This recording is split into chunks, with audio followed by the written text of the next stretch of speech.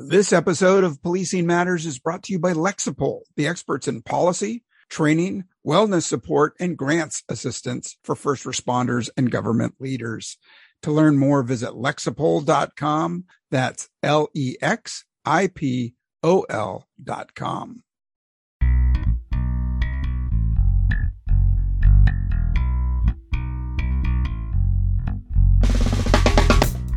Hey, welcome back to Policing Matters on PoliceOne.com. I'm your host, Jim Dudley. Hey, thanks for listening.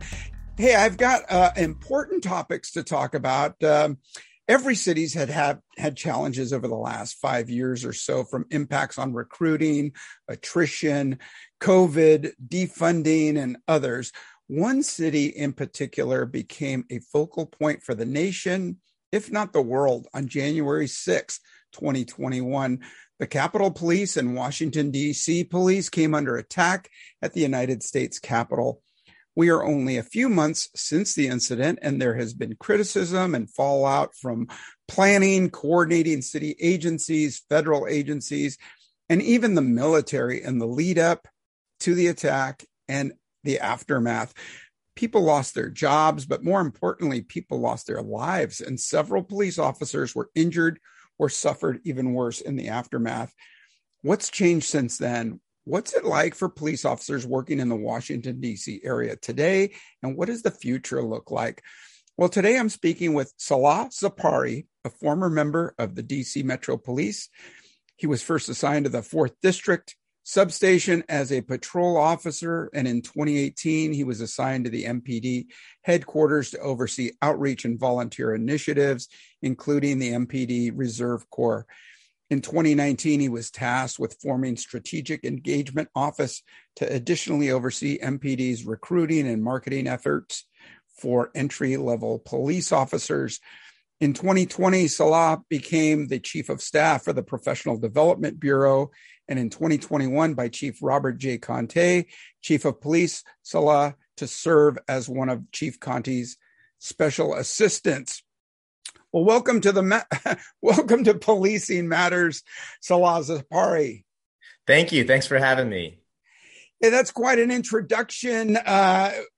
In short, you've had some real impact on policies and decision making. Chief had great confidence in you, bringing you aboard and looking at the future of DC police. I know, like many other cities, the legislative people got involved. They cut some funding, and we saw what happened in the aftermath. Tell us about the DC predicament from 2020 and beyond. Yeah, definitely. Well, so in 2020, in June 2020, the DC Council voted to cut MPD's budget for recruiting newer officers. And so for fiscal year 21, MPD was not able to hire anyone. And what that resulted in was a decrease in the department from about 3,800 officers to 3,550, a little bit less. So basically 280 less officers and detectives. And then, there's been over the last few years a increase in violent crime. Last year was our most violent year when it comes to homicides in nearly 20 years. We've seen a tripling of carjackings, and we've seen just since last year nearly a 50% or higher increase in robberies. So there's real anxiety in the city over rising crime, and because of that, the city council has refunded hiring. However, it will take many years to restaff the department to where it was and to exceed that staffing.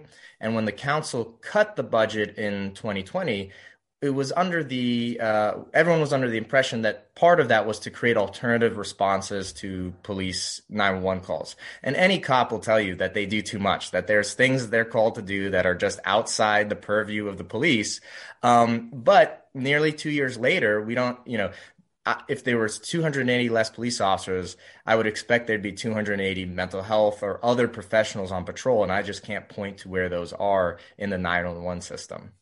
Yeah. And so, you're referring to what a lot of cities are calling violence interrupters, right? And that could be anything from, street contacts by civilians trained or not, maybe going to some low-level mental health related calls. Some funding's shifted to supporting choirs and drama classes and sports after-school programs. Have you seen any that are working in DC? So DC is experimenting with violence interruption. But at the end of the day, we are lucky in our city that we have a $19.5 billion budget. It is a massive budget for a city. And so we don't have to choose either or. We should experiment with alternative mechanisms for stemming violence, but not at the expense of the responsiveness of our 911 system. Because at the end of the day, violence interrupters, they may be doing good work, but they're not part of the 911 system. You can't call 911 and get a violence interrupter. And when people call 911, they expect a response, whether it's the fire department or the police department. And so if we really want to experiment with alternatives rather than police, they have to be first responders within the 911 system.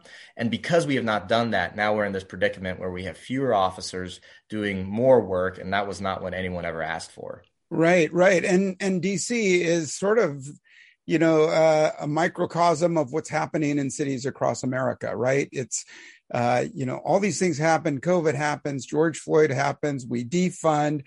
We lose police officers for, what's it take? Probably 18 months or longer to go from the initial recruitment stage to putting a cop, in full capacity on their own, 18 months later. And then you lose all these people through attrition in the meantime. It's no wonder that crime goes up. But in DC, we're talking about a 50% increase in some violent crime like robberies and upwards of 28% rise in crime overall.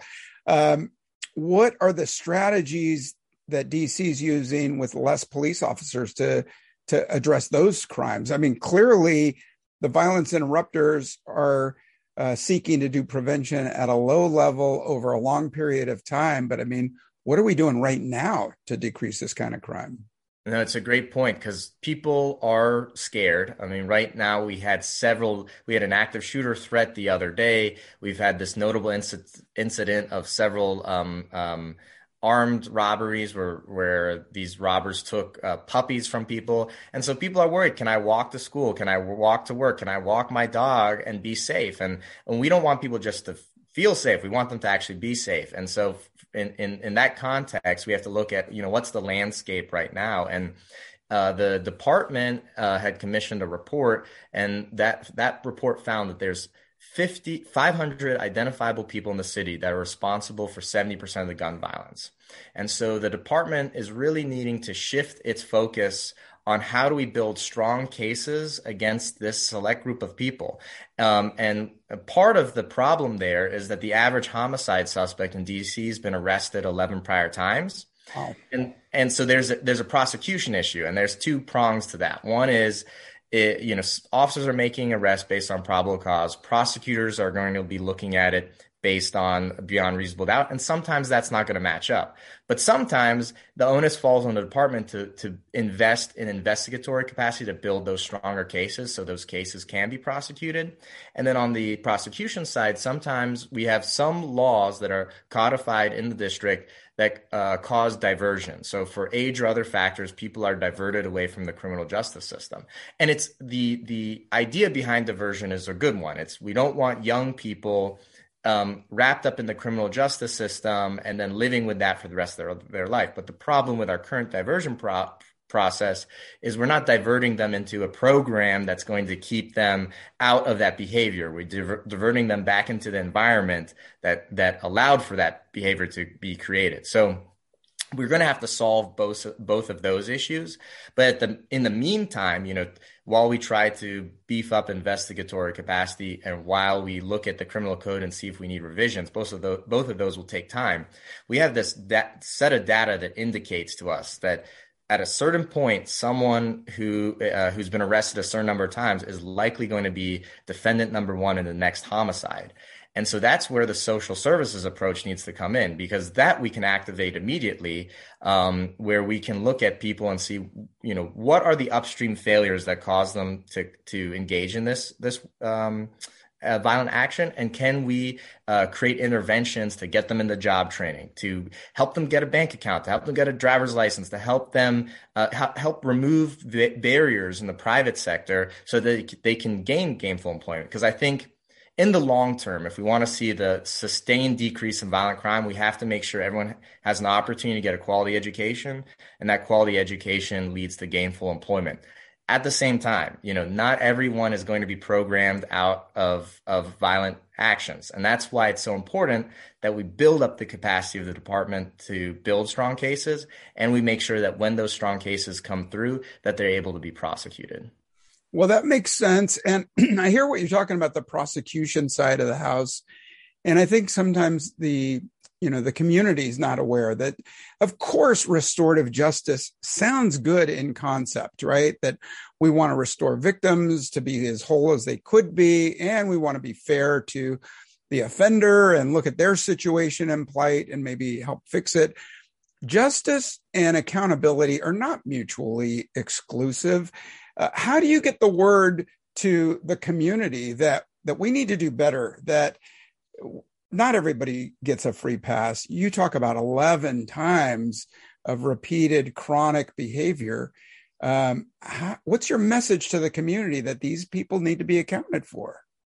So, especially when I talk with neighbors, as there's more of this awareness that crime is an issue, people are asking, why, what has caused this to develop? And yes, there's a ton of factors. We've just we're coming out of the heels of COVID and 2020, where, the department has less staffing. There's socioeconomic issues. But at the same time, when you pick up an illegal firearm and shoot indiscriminately in the street, you are putting all of us in harm's way. And at the end of the day, if someone is prosecuted and sentenced, that is one less person that is picking up a firearm and shooting in the street. And yes, we have to invest in the long-term plans to make sure that everyone has a pathway to gainful employment and a good education. But that's a 15, 20, 25-year plan. In the immediate need, people need to be safe, feel safe, and know that when they call 911, someone's going to show up and help them if they're a victim of a crime. Yeah.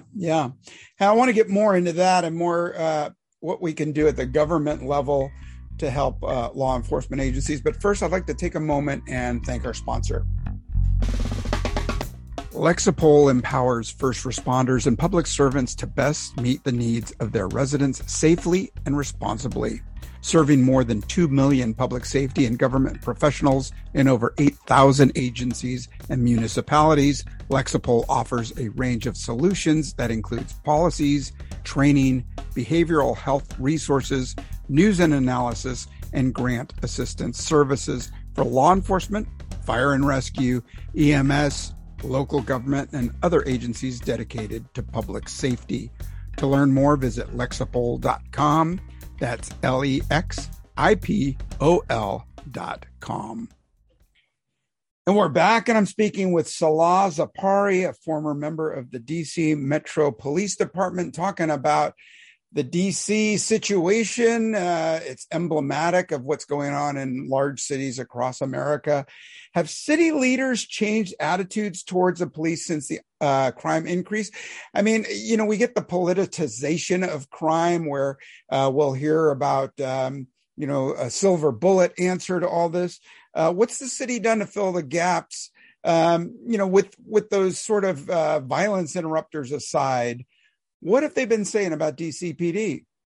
Definitely. Well, I think that's the frustration, right? Is that back in 2020, there was broad agreement that we can do better, that we can reimagine our public safety system. And we've done that before. I mean, there was a time when the police ran the ambulance service and we said, they're not the best person to do that, right?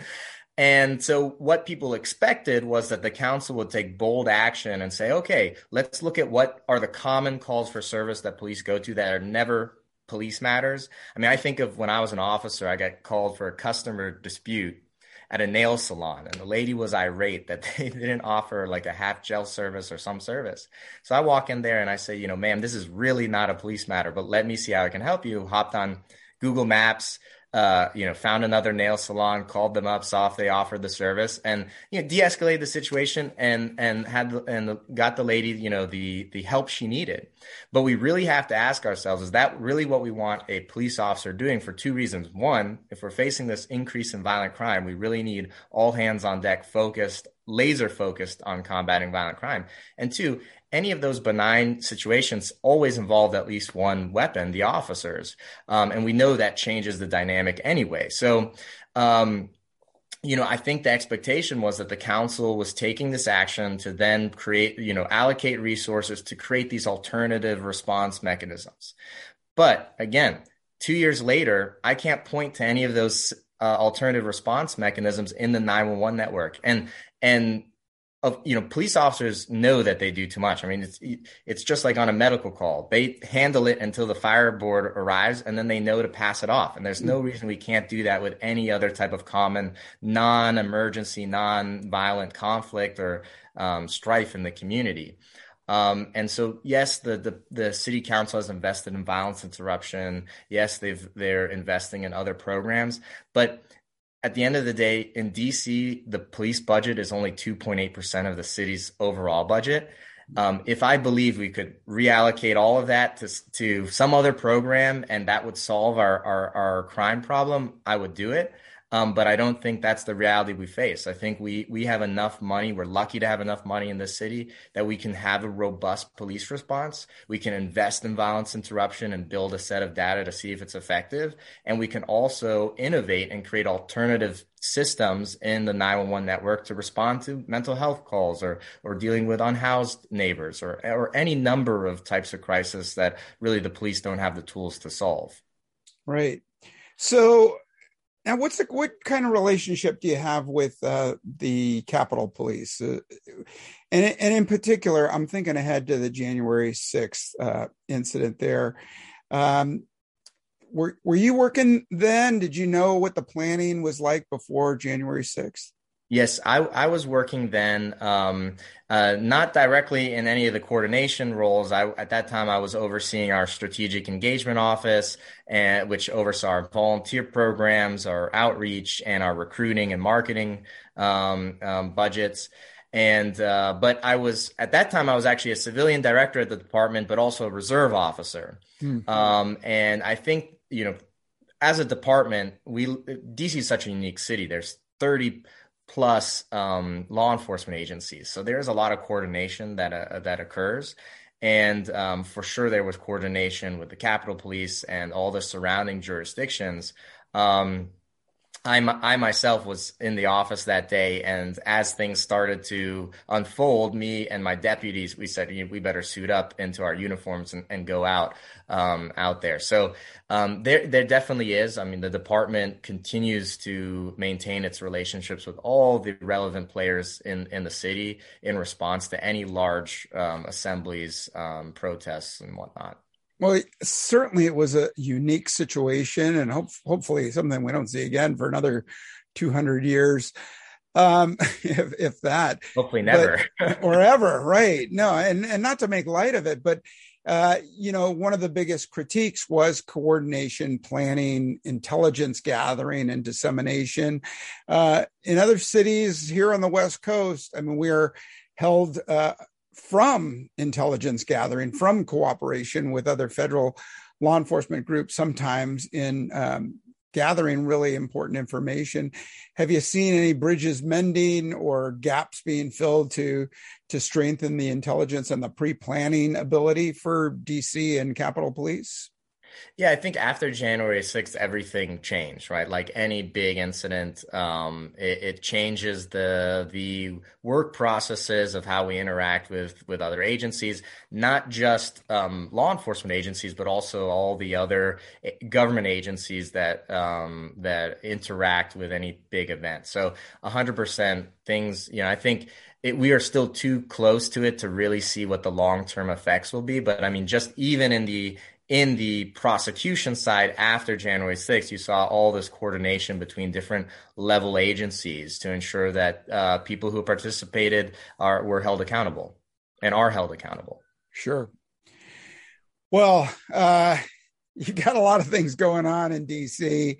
What's your next plan? What's your next move? How do you hope to change things there?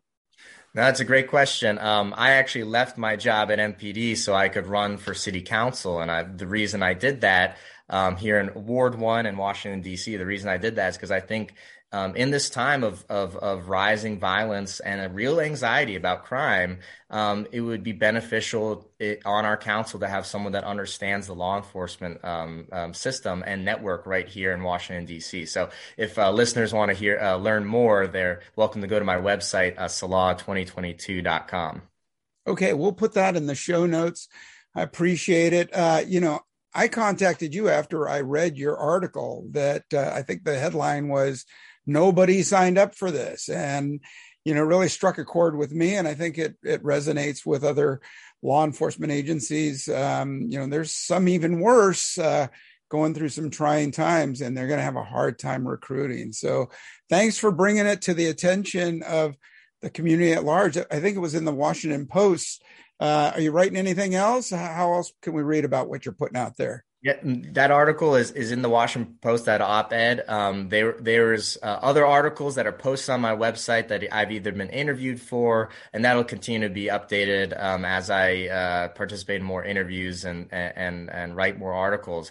And really the message that's resonating with people is that there is this middle ground, right? There's this middle ground where we can improve policing. We can make sure that that we cheer on the police when they do the right thing and the things that we need them to do, but we can also build the systems to hold them accountable when they don't.